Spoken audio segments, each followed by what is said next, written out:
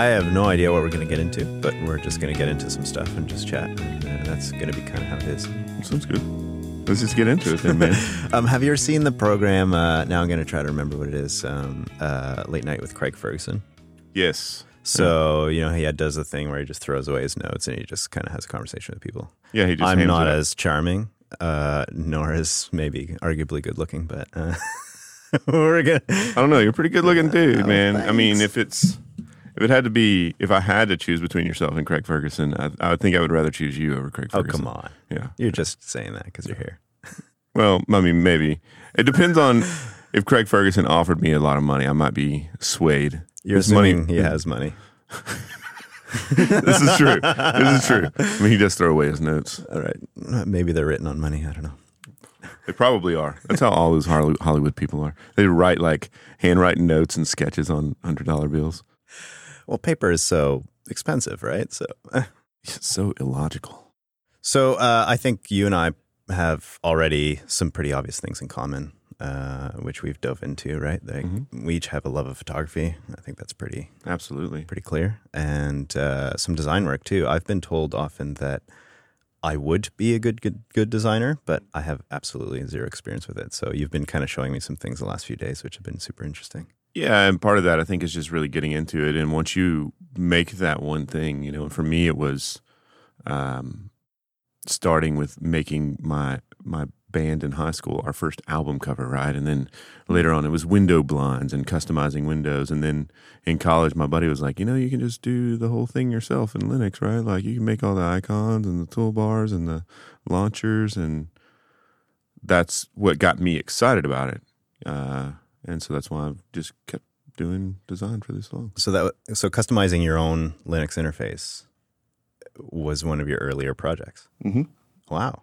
Okay. Tell me a little bit more about that. Like you had a friend. This was a friend who had experience with this, obviously. So my roommate in high school, right out of high school, my roommate Jay, he was really into Slackware, and he started with Slackware.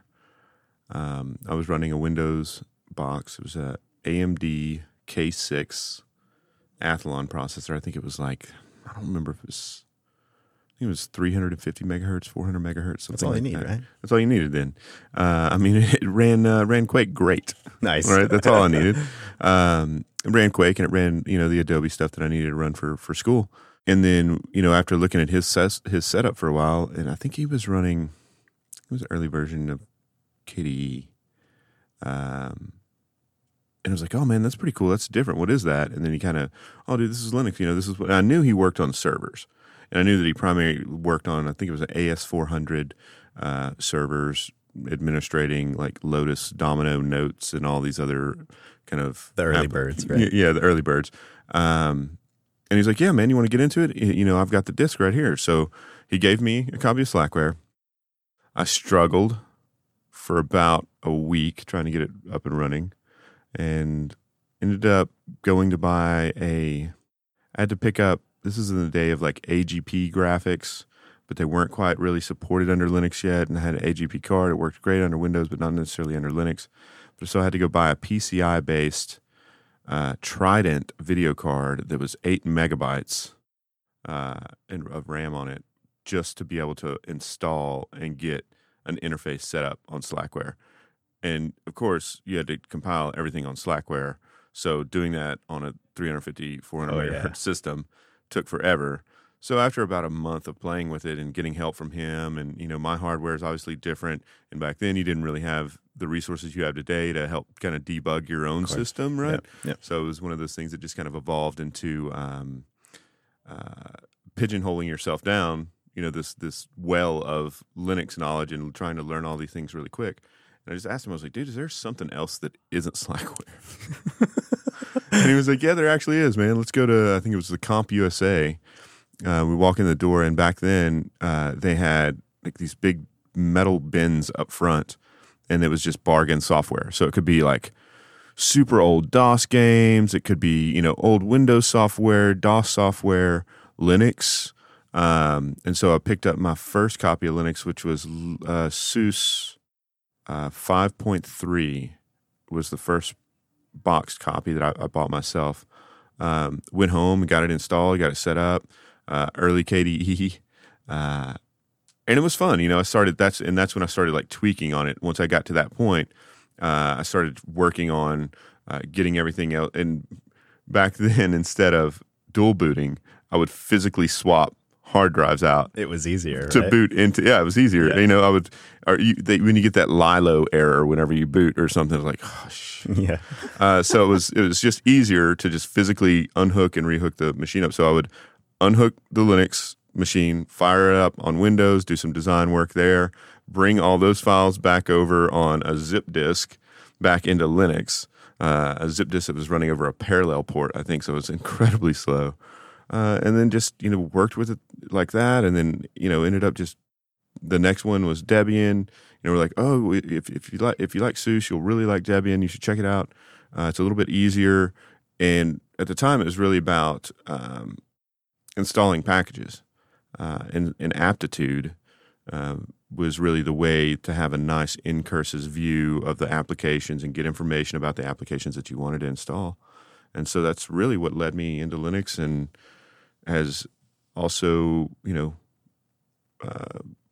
given me an opportunity to work in design and do what I do, and still enjoy Linux. And I've contributed to a few projects here and there that are no longer available. And through the Jupiter Broadcasting community, there's been people that have done their own spins, and, you know, hey man, can I help you out with some, you know, some graphics, some backgrounds, or whatever it may be. And so that's really where me and Linux and design, I guess, kind of. Nice. Yeah, there's a long history there of both of those together. You mentioned you were tinkering for like a month trying to get this thing working. You even bought an early graphics card to try to get all of this going. What about Linux was really hooking you and getting you to work that hard to get it going? As you progress one step to the next, you build your confidence and you boost your confidence. And it's like, you know, whenever you tinker with anything, you know, if you build that one thing and it blows up in your face the first time, but then that next time you get one step closer and you get one step closer. And to me, it was that draw. Like, yes, of course, my first month of Linux, I fell on my face so many times. I broke all of the things, and I still do that today quite often. But that's part of the journey of Linux. That's part of the fun of Linux is messing it up and learning how to fix it and understanding it. It makes you a better contributor to the community. Even if you only contribute by trying to assist someone on a forum or something like that. You know, so for me, it was really that drive to continue to go, because it was interesting. And it's like a puzzle. You unlock a little piece, and then you unlock another little piece, and you learn how to probe, you know, your hardware to find out what everything is and where it's assigned, and, you know, how to actually work with that hardware and bring it into the system, and, you know, put kernel modules in place for things. So to me, it's just you're always learning, and I always had fun with it. I know that's probably a sadist thing to say, because some people would, like, my dad would be like, why would you ever do this, son? Why would you waste 4 hours of your life sitting in front of this terminal watching some, you know, code compile in front of your face, eating pizza rolls, you know? But that was my sense of fun back then. Right. So. But I can totally relate in the sense that if you have that like tinkering mind or that endless curiosity, then this is almost like a game, right? It's a giant game of Linux that just almost never ends, because there's always something more to learn. Once you get a level up, you realize there's so much more to learn. Well, and then it's so progressive now. You know, Linux has grown in leaps and bounds that just to stay even on top of the current trends in Linux, you know, I'm almost 40. I'm feeling 40, right? Like I'm still the guy that like types apt-get update, right, and upgrade. Like I'm still that dude. Like I don't bash it. I don't script it. I do it all manually. Yeah. But that's just because I love to do that. I love to type those phrases. It's weird, and no one should practically do it, but it's almost like they become a part of you. Right? It is. It's a defining factor of your history at this point, right? Exactly. You've been on Linux for more than you haven't been on Linux, and so it's you. Yeah, and that's what I love about Linux. I think that most people that get into it, you know, are like-minded people in that regard. Their search for curiosity, you know, these same types of people it's no surprise that a lot of these people work in aerospace, right? Because that same sense of curiosity is there in that job. And if you look, across the board, I mean, really a lot of people that are into Linux that I've been able to, meet at conferences and stuff have really interesting day jobs that may not pertain to Linux, but I could see how that same level of passion they have for Linux connects them to what they do as their day job. So there are these shared elements that absolutely, if you're just looking on the surface, you don't typically see. But if you start diving in, especially if you have experience with it yourself, you start realizing, oh yeah, all these traits that make us Linux fans seem to just spread out, whether it be photography or design or a lot of, this aerospace stuff or lots of just, we were talking to someone about Merger FS, and it was kind of the same. Like I saw myself in that person in that he is just tinkering.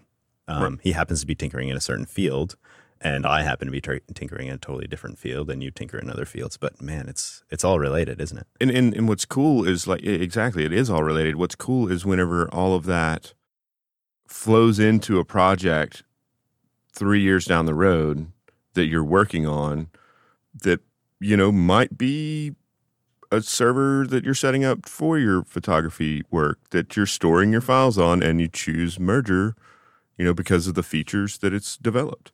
So I think that it's interesting to watch all of these projects spider out and do their own thing, but then they all manage to kind of come full circle and come back into Linux and fold themselves into Linux and benefit you without you really even ever knowing that they're there, Yeah, so many projects are interrelated in ways that aren't necessarily at the surface, right? Like I think we're a bit privileged in that with JB we get access to some people and have conversations that aren't necessarily public, but you start to realize that there's people dabbling all over the place and it's all related, and there's despite it being such a big community, it feels like a tiny community at the same time, right? Like there's some really cool links that get made between projects that are seemingly unrelated.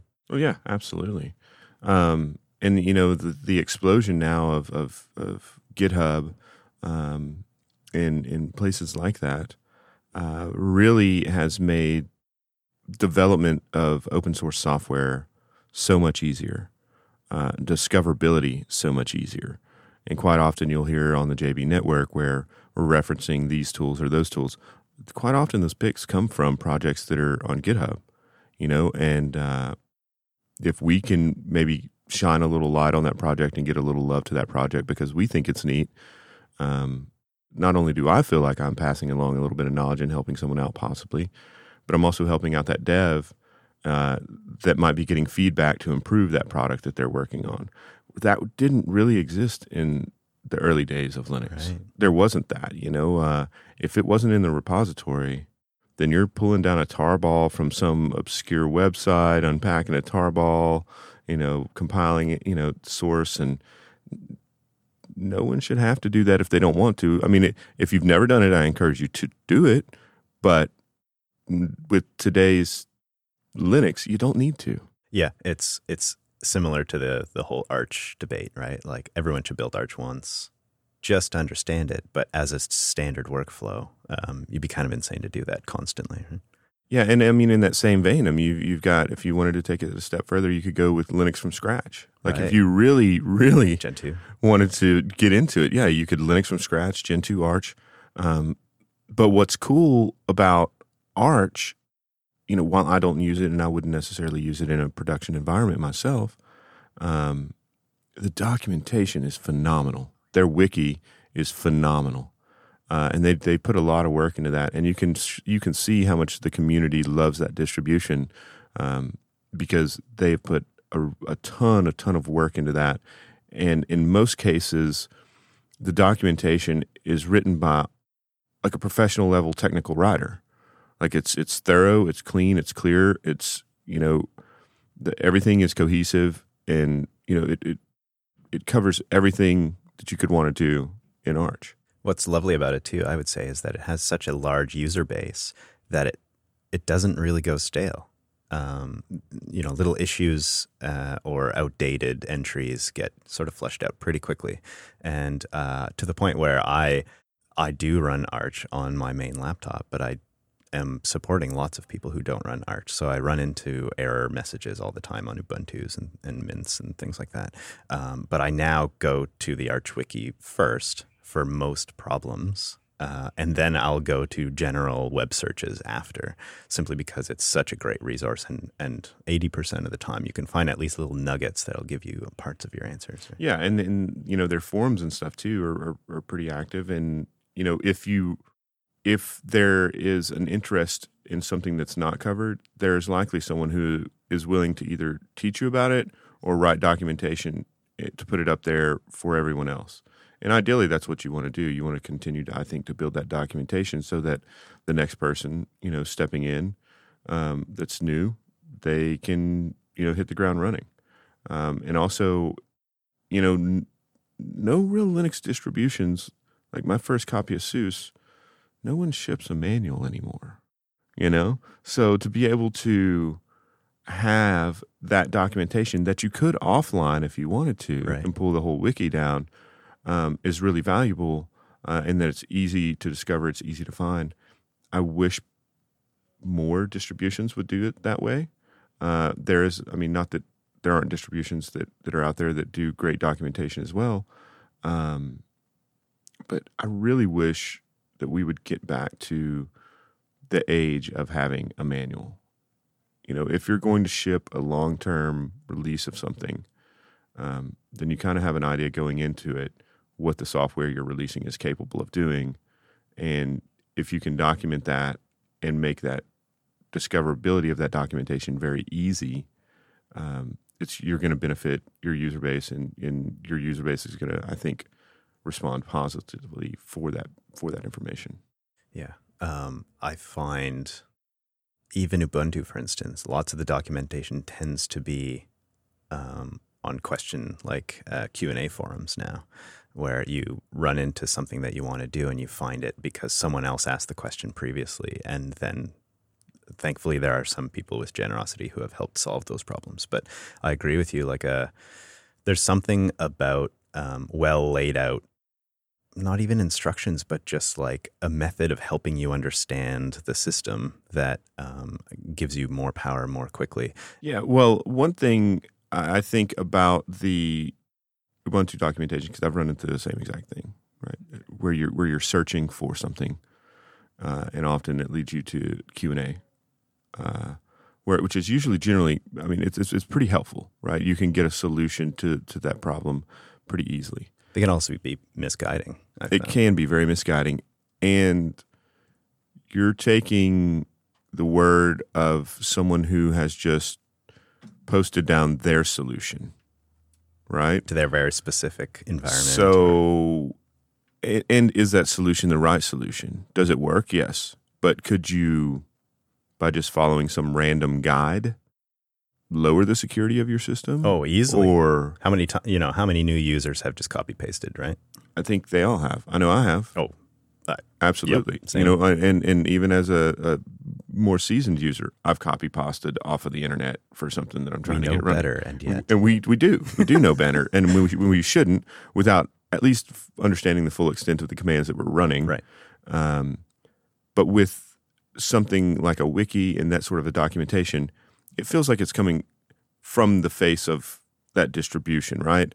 And people that care about it, they're not going to give you misleading RM, RF information to ruin your system, that they're actually going to, and if there was someone that released bad information, it would quickly be altered, edited, and fixed, so to have that without having to hunt for it and without having to possibly run something that's sketchy that you don't really fully understand, but I've got this paper for college that I need to write and this thing isn't working and I really need it right now, then that's what you're going to do, and you installed this PPA that's, there's just so many different levels to that I think having that documentation and being able to use the Arch Wiki for things like that. And there are other really great, documentation out there. I think SUSE is actually still the last distribution to ship with a manual. I'd love to buy a copy, but it's in German. Oh. So that's another common problem, right? Because our software is all over the world.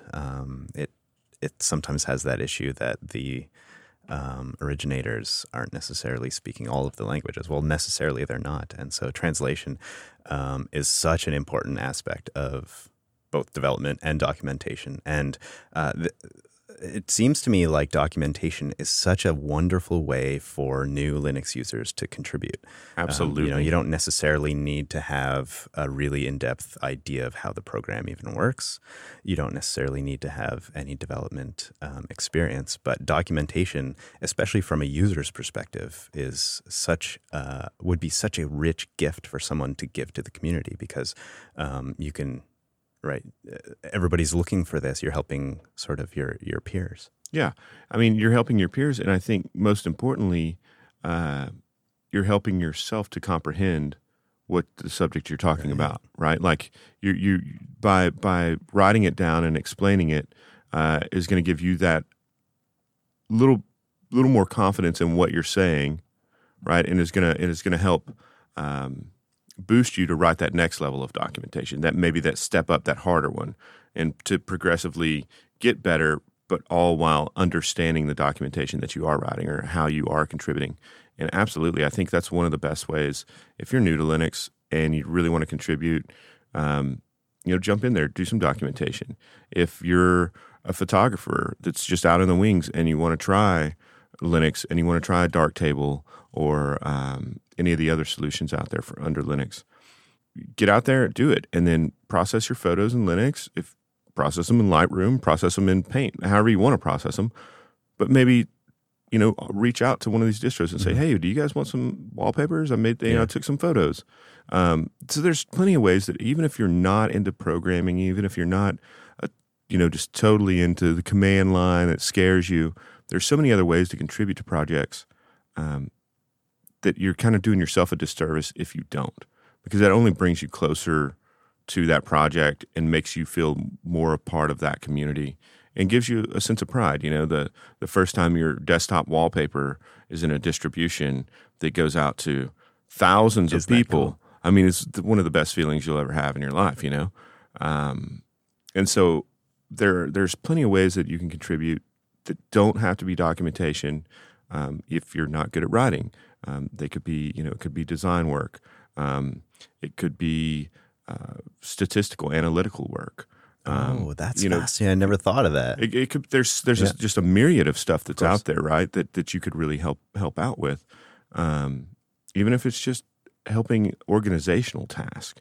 I suppose if you look at a distribution or any piece of software really as a business, in the sense that we classically look at businesses, they have all these sort of necessary tasks, but you can almost see them almost as careers as well, right? They have these different disciplines in which, for most software, the technical disciplines get filled first, because that's where the greatest user base is, and most of the interest stems from in creating the software at first. But in terms of like design work, well, every single application can benefit from a UI designer or some graphic designer in general, and that's where, at least that I've seen, there's a little bit of a lack, or at least an area where people can really help and benefit the community in general, and a variety of pieces of software at the same time, right?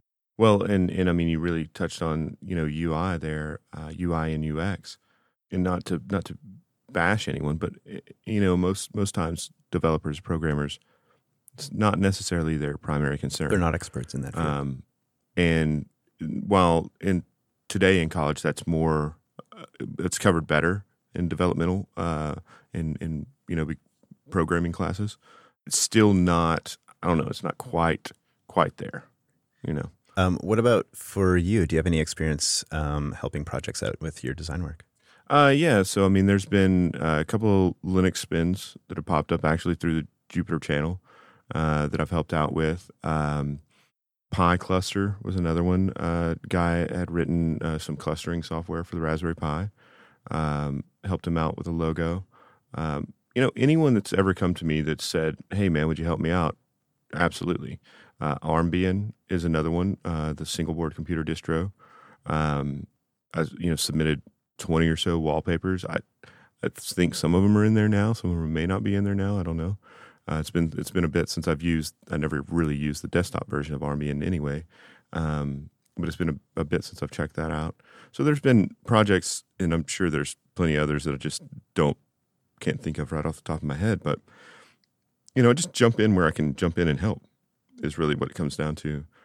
Interesting fact, in the early days, I did help do a lot of the UI, UX, and design work for ICQ. Oh, really? Of all things, yeah. And how did you run into that? I was on ICQ, and there was someone that was talking about, working and developing and working with ICQ. And it turned into, oh, man, well, is there any way that I can help out, do graphic stuff? That's often how it starts. And it was like, well, yeah, I'm the developer. I'm the guy that writes it. And I was like, what? Well, yeah, let me work with you, and that's kind of, ICQ, was a big thing, right? It was like post AOL Instant Messenger. Oh, and it all was that sort massive. Of stuff, It so, was massive.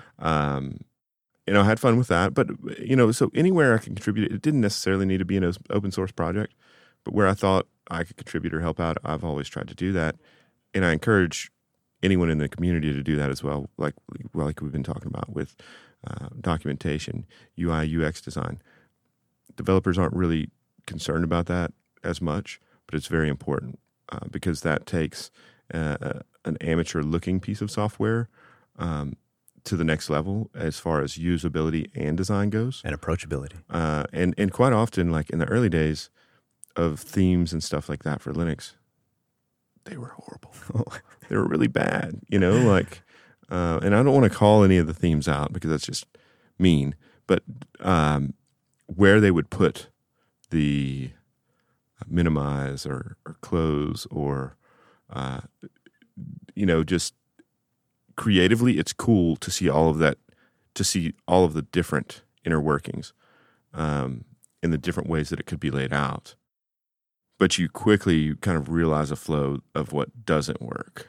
And I think that where we're at in Linux right now is we're starting to step out of that slog to see what does work. And I think for me, a lot of that comes from the web and the development of the UI that is the web 2.0 now with HTML5 and Node and all of the different underlying technologies on the web now, that you can create these beautiful interfaces strictly in a web page.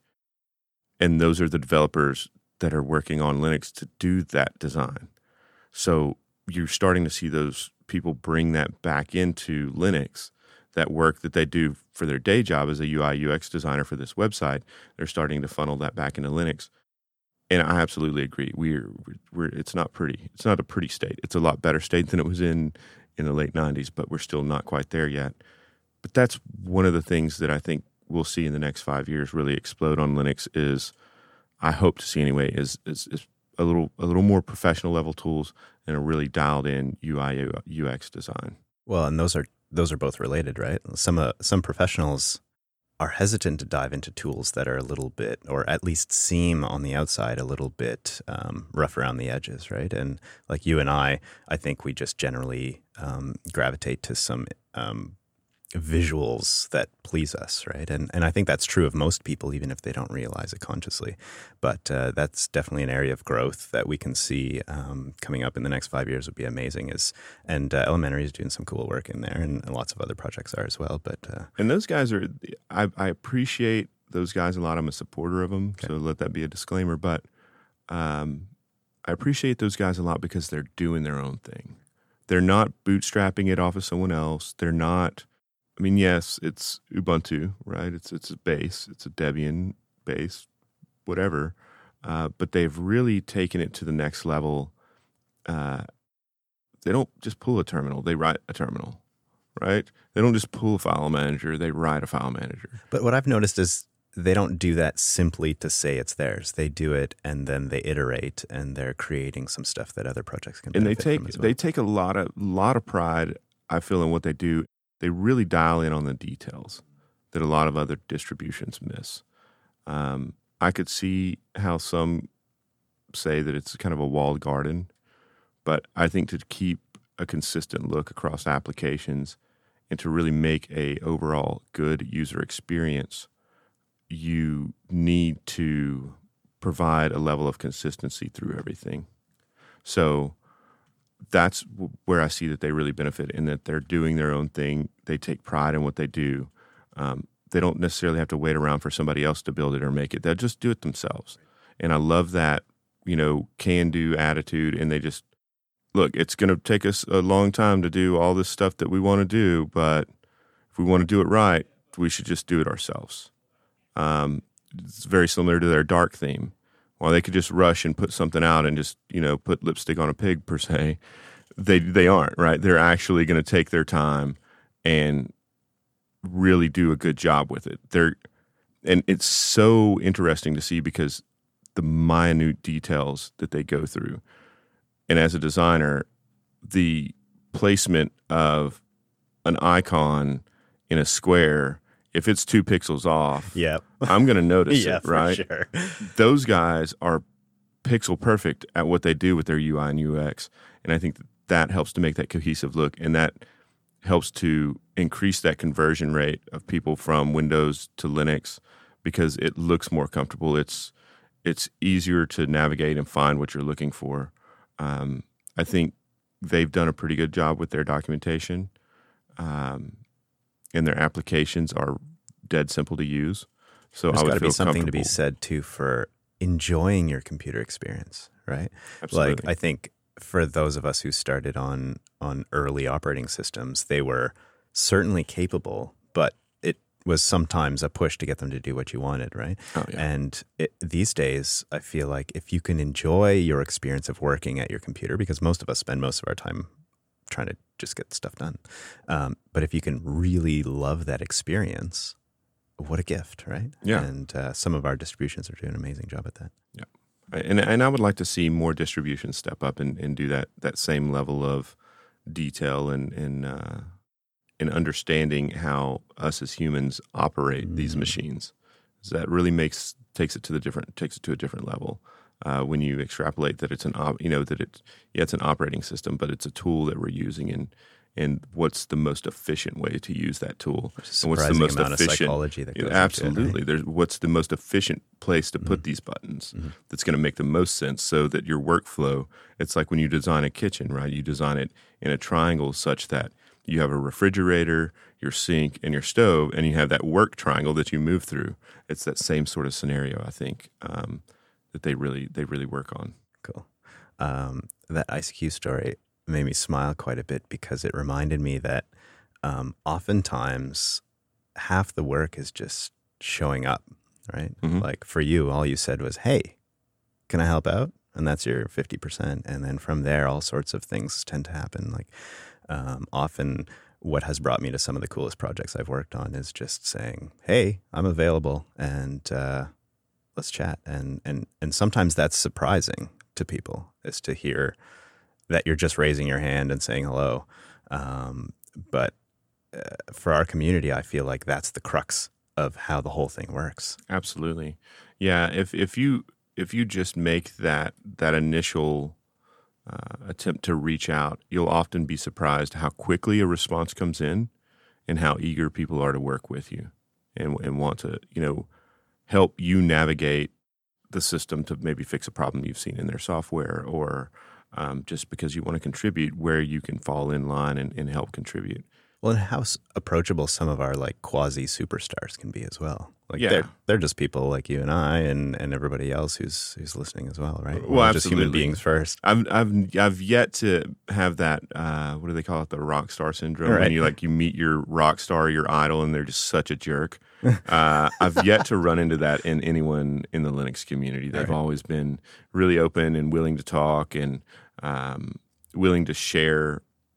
Provided it's information they can share, and sometimes if it's information they can't, they still share it. But to find people that you can just relate to, that are down to earth, and like you said, are just people like you and I. Yeah, that's such an experience you can have at some of these Linux festivals, right? Is meeting people and realizing that you can just have conversations with them. Some of us get flustered because we've been listening to these people online for a long time, or admiring the code they've written, or whatever it may be. But well, then I feel that a lot of times you have the naysayers or the trolls that are out there in the community.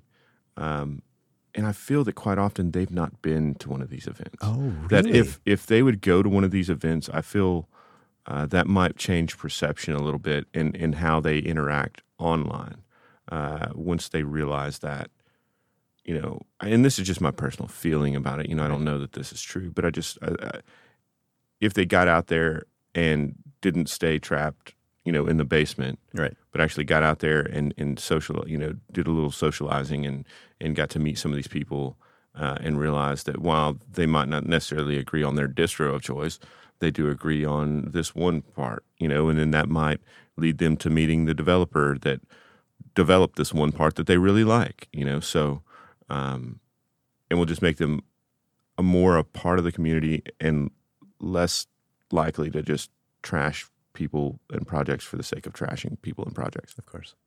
How early, because you jumped into Linux, let's just say a few years ago, quite a few years ago, how early was your first conference? Do you remember? I don't remember the date. It was DEF CON 21. Okay. Was the first conference that I went to. Was it, what was the impetus? Was it close to home? Was it lots of... My roommate that had gotten me into Linux, we had talked about it for years and years. He had moved up to Virginia. We had talked about it for years and years and years to go to DEF CON one year, just to go check it out. Dude, we got to go to DEF CON. Yeah. We got to go check it out. And so years went by, and he had gotten a really good job. And he reached out to me and he was like, hey, dude, let's go to DEF CON. And I was like, man, I'm working in a newspaper. I'm not making a lot of money here. I don't really have that expendable income. He's like, look, man, I've got you. He's like, just bring money to spend. I've got your flight covered. Wow. Just come over here. I've got your ticket paid for. Nice. And he was a great guy. And so I did, flew out, and that was a different kind of conference. I don't think that that's necessarily the first conference someone should go to, unless you're really into InfoSec and that really is your thing. I mean, there's tons of nice people, and I met some really great people at that conference. Electric Sheep, I met one of their publishers there for that company that they were a book distributor, book publisher. And I got to meet a few friends that I'd known on IRC for years. Oh, that's always a great experience. It's always cool, right? Like to put actual faces to names and stuff, and so it was really an eye-opening experience. How many people went to a conference that big? Because it was 3,000 or 4,000 people. Right. Then it's probably grown to 10,000 now.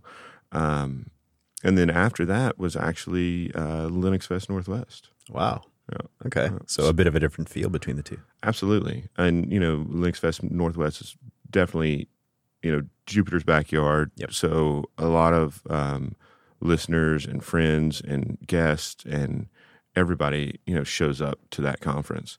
And I'd been meaning to, make it up here for years. And I'd even told Angela, for years and years that, I must have been 5 years at least. That I want to go up to, but I was, always just broke, right? And I couldn't afford to do that. Yeah, it's not easy for sure. And then whenever I finally decided, you know what, I'm just going to go. I'm just going to pay, pull the money out of my own pocket and go. This is before I was working for Linux Academy even. I just decided, I'd talked about it for so many years, let me just do it. So that's what I did. And then it just so happened that things fell into place and I got hired with Linux Academy. But let it be known that they didn't expense my Linux Fest Northwest. Right. You're already tickets. Committed. I'm sure that they would if I'd asked them to, if I was, pleaded with Anthony. But not that it was a big deal, because I would have paid my hard-earned money to go anyway, because it was such a great experience. And Texas Linux Fest is another one that's very similar to that. It's real small. A lot of good people. You get that, just having that moment to go sit down with like-minded individuals, whether they be fans of the show or not, or never even heard of the show, but to be able to, grill food for them, or grill the brats for them, or go sit down at dinner, or sit down at lunch with them, and just have these table conversations and almost like a hallway track, but you get to it's a little more intimate, and you get to meet them, you get to understand them a little bit better. And a lot of times, especially if it's someone that you've known online, you can make that connection in their dialect and their tone and the way that they chat, right, as to the type of person that they are. And so, I find that really amusing in how you can almost by not knowing someone, never have seeing their face, but knowing how they chat, you could hear someone off in the corner talking and almost know exactly who that is and walk up to them and be like, is your name, you know? And they're like, yeah, that's me, you know, because you pick up on these things when you've been in a community for so long and all these years, and you see these different names and these different conversations going past. Of course. Our personalities are transparent. Absolutely. Absolutely. Yeah, there's something really fun about just meeting people in person. And I know the internet is an amazing thing, and it's the only reason that, you know, Linux even exists. But there's this sort of stat that I came across recently, which is that to create rapport, if you can do that almost like every 18 months, then you just keep your relationships really going. And I think with the shows that we do, like Linux Unplugged, and being sort of a virtual users group that people can hang out at, that has a certain power, certainly online. But meeting people in person, there's nothing. And we've said that here on the network repeatedly. There's just nothing like it. So if you can do it, you know, in a room with 6 people, or you know, something like Linux Fest Northwest, or anywhere really, it's so worth it. Or create one yourself. Yeah, you know, please. A lot of times on Meetup, if you sign up for Meetup, and you should, because Jupiter has stuff going on there all the time. But if you sign up for the Meetup page, it will tell you in your area people that have like-minded interests. So whenever you set up your profile per se, you know, I've got in there that I'm open source, Linux, and it will let me know that, you know, there's 15 people in my 40-mile radius that are into Linux. With similar interests. Right, with similar interests. So, you know, I encourage those people that might be on the fence about, you know, participating, is just trying to start your own thing, right? Like, even if there's 2 people in your town and you can meet up over coffee and talk about Linux and hash it out, you know, that's just, you know, it's starting a budding in a community, a little local community there. And the next thing you know, it'll ripple, and you'll have 15 people, and you'll have to figure out at the restaurant if they'll let you, you know, have a big enough table for everybody, and there's power strips there, or if you just have a local computer club and they'll give you 5 minutes to talk about Linux. And that's what I did for the longest. We had a local computer club, and thanks to Canonical, back in the day, they would send out the DVDs. And I think they would send you 1 or 2. But if you wanted more, you would have to fill out a form and request them. So every time a new distro dropped, I would go and I would fill out the form, and I would get 25 copies, and I would get 25 of each, of desktop and server, so that whenever I went to my Linux or my computer users group, it was primarily a Windows user group, I could have my little 5-10 minutes of Linux and pass out, you know, DVDs of, you know, Ubuntu. And on several occasions, I had, you know, these guys that have been using Windows for years and years and years trying Linux for the first time, you know, and guys that, you know, they're 70 years old, man, that are trying Linux for the first time. And then they come back to me and they're like, this is so great. Yeah. You know, I can't believe I've never used this before. And then, you know, then they want to learn how to dual boot, because there's that one piece of software they still have to use, QuickBooks or whatever it may be, right? And then so you kind of guide them down the dual booting path, and then, you know, so I've seen just that sort of stuff organically grow out of any type of community meetup, any sort of technology related meetup. If you're a ham radio operator, your ham users group, bring something in there about the Raspberry Pi. Chances are, if you're interested in it and you're at one of these groups, there's some like-minded people in this group, right? And I think that circles back around to like what we were talking about, just being a tinker and a hobbyist and loving that sort of work. Is it doesn't really matter what it is, right? Like it could be your local photography group, right? And you could be talking to them about Darktable, which you know that you've done. You know, so any little area that you can step in and maybe provide the community or help the community or encourage people to try out Linux, you know, take that opportunity and run with it. You know, the least someone's going to say is, "Man, I hate Linux. I'm never going to install it or use it again." And surely someone will say, "Well, try this other Linux." Absolutely, that's what well, you might like this one better, but. Yeah, I mean, I think, you know, giving those people the opportunity to do that is a way that we can all kind of give back. That's cool. In a way that doesn't cost us anything. It's such a simple gesture, but it can change someone's life, right? In some sense. Absolutely. Someone did it for you, and you're passing it on. Exactly. There must be a real pride for you now when you, like, think back on those experiences, and you're kind of a Linux advocate for years and years now. Yeah, I mean, it is.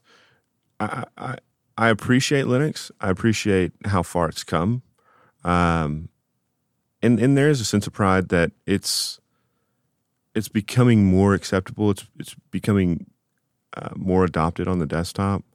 I like to see that. I like to see that all this hard work is being done on the desktop. But there's so much other interesting and cool work being done now with containerizations and deployment and orchestrations and I'm still like, that's where I'm at right now, right? And I'm lost in that bubble. I'm trying to figure it out and trying to learn that and where I can go with that. But it's always an adventure, and it continues to be an adventure for me. And I think that's why I'll be a Linux advocate for life. I can't quit you, Linux. You got me. You got me.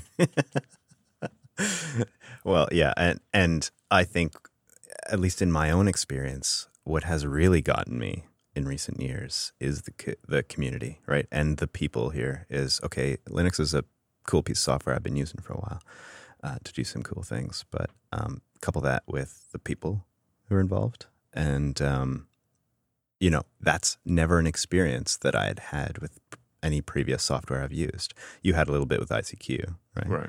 Right. But there's a real power in any sphere of collaboration. And I feel like Linux has this collaboration that you just can't get away from.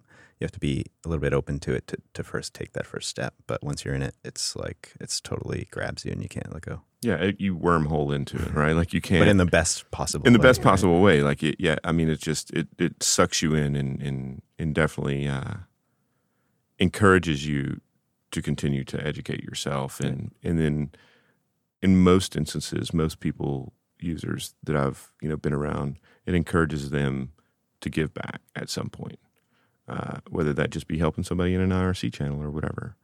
And so the more that we develop that community, I think also adds a layer of transparency that you don't have with some of the other competitors out there in the market, whether that be Mac OS or Windows or whomever.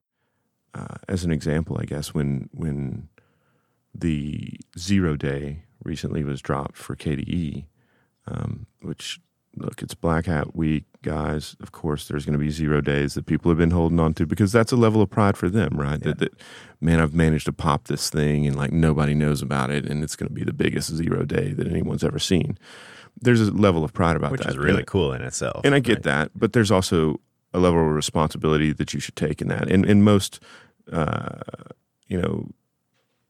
InfoSec people understand that there's a level of respect you should extend to the vendor of the software to try and, help them, alleviate this bug, and give them time. But also if that vendor doesn't act on it, then there's a reasoning. But I think just to drop something for the sake of dropping it for your own vanity, is just not the right way to do things. Yeah, I think there's a vendor responsibility there to react as well, right? If someone comes to you with something, there's a real responsibility to say, yes, we see you. Yeah, we accept that our software can have holes because we've seen some software sort of not even take that as a possibility. And the more that kind of discussion happens in both directions, and those collaborations happen in both directions, the more that'll propagate to more and more projects. That is such a necessary feedback loop that has been sort of ignored for a little while. Well, and you saw when the guy dropped his 0 day, how quickly people were to respond with, dude, that's not cool. Like, I mean, it's not that there shouldn't be a CVE issued and that we shouldn't know about it. And if that's the way that it needs to be disclosed, that's fine. I would personally rather you have talked to KDE and maybe KDE, tried to work on something. If not, then, they exposed it in a timely manner so that people could take mitigations into place. But you're just putting some people at risk for no reason. So there's no, so there's good sides and bad sides to it, right? But I think you just have to find that line of respect. I think is really what it comes down to: respecting one another, respecting each other's communities, if you're a dead set Arch user, you shouldn't beat up on the Ubuntu guys. We're all good people. You may need them one day when you're sitting in front of an Ubuntu box on a site where you're working and all you do is Arch and they're banging their head because they can't figure it out. You may need your Ubuntu friend to reach out to get you over that hump. And I've helped friends like that myself. I've never been in IT, but friends have reached out to me like, dude, I'm trying to configure the Samba server at work and I can't get it to work. I'm like, well, let me see your SMB conf and let me look it over for you, and then, oh, well, this is where it's at, dude, because there wasn't a bracket here or whatever it was, and that's why it wasn't working, but I don't do that, but I'm willing to, help out where I can, and I think that I'm just a graphics dude, but if I can help this guy with his 500-seat Samba server, and help him get rolling, then, dude, that's awesome. Well, and that's what I find is such an important thing is like, okay, you just said it, you're just a graphics guy. But what's really intriguing to me, and actually we share maybe a similar history here, is that we both come from a sort of a creative background, but we have this underlying interest in technology and in, electronics generally, I think, and how computers work and how the software interacts with that and how the people affect it. And yet, you and I are primarily graphic artists, which you don't typically see as, Linux desktop users. So it's that to me is really cool. Yeah. Well, and the fact that out of this community of thousands and thousands of people that you and I are sitting right here in front of one another as creatives that do use Linux, and we're talking about it, that really shows to me the diversity of the Linux community. And like we were talking earlier about just the various different jobs that everyone in the Linux community holds, whether that be managing satellites that are orbiting, whether that be working for SpaceX, whether that be, whatever they're doing, that we all kind of have that continual hunt for something that to fill kind of a void of curiosity, I guess is the best way to put it, and that same level of curiosity just extends through to the point where, you're going to have graphic artists and photographers and designers that use Linux, and you will run into them. If you're on the fence about being in that community because you don't think that there are like-minded people there, I guarantee you there are. Yeah, for sure. So we're fewer, but we're here, right? For now. Yeah. We're fewer for now. And in 5 years, once the UI and UX kicks off, then I'm sure we'll get a whole real new realm of new blood coming in, because this is kind of a final frontier for UI and UX design that really just hasn't been mastered yet. Oh, really? We've got good stuff, but it's just, if there's a place that you really want to cut your teeth and show what you can do, Linux is that place. And I think that that's evident by distributions like Anthogros and Elementary and Ubuntu and everybody that puts all this hard work into their distributions. And of course, KDE, GNOME, the XFC guys, everybody that puts their work into their DEs that ride on top of these distributions.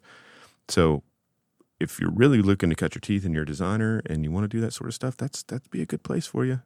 What's really cool about that too is that typically we, in the world, we're told that we have to get a job to increase our experiences. But in this case, you can just contribute to a project and increase your skill sets, your experiences. You can get mentored, right? Mm-hmm. And so it's a place that's not tied to a profession, which typically takes, 8 hours out of your day.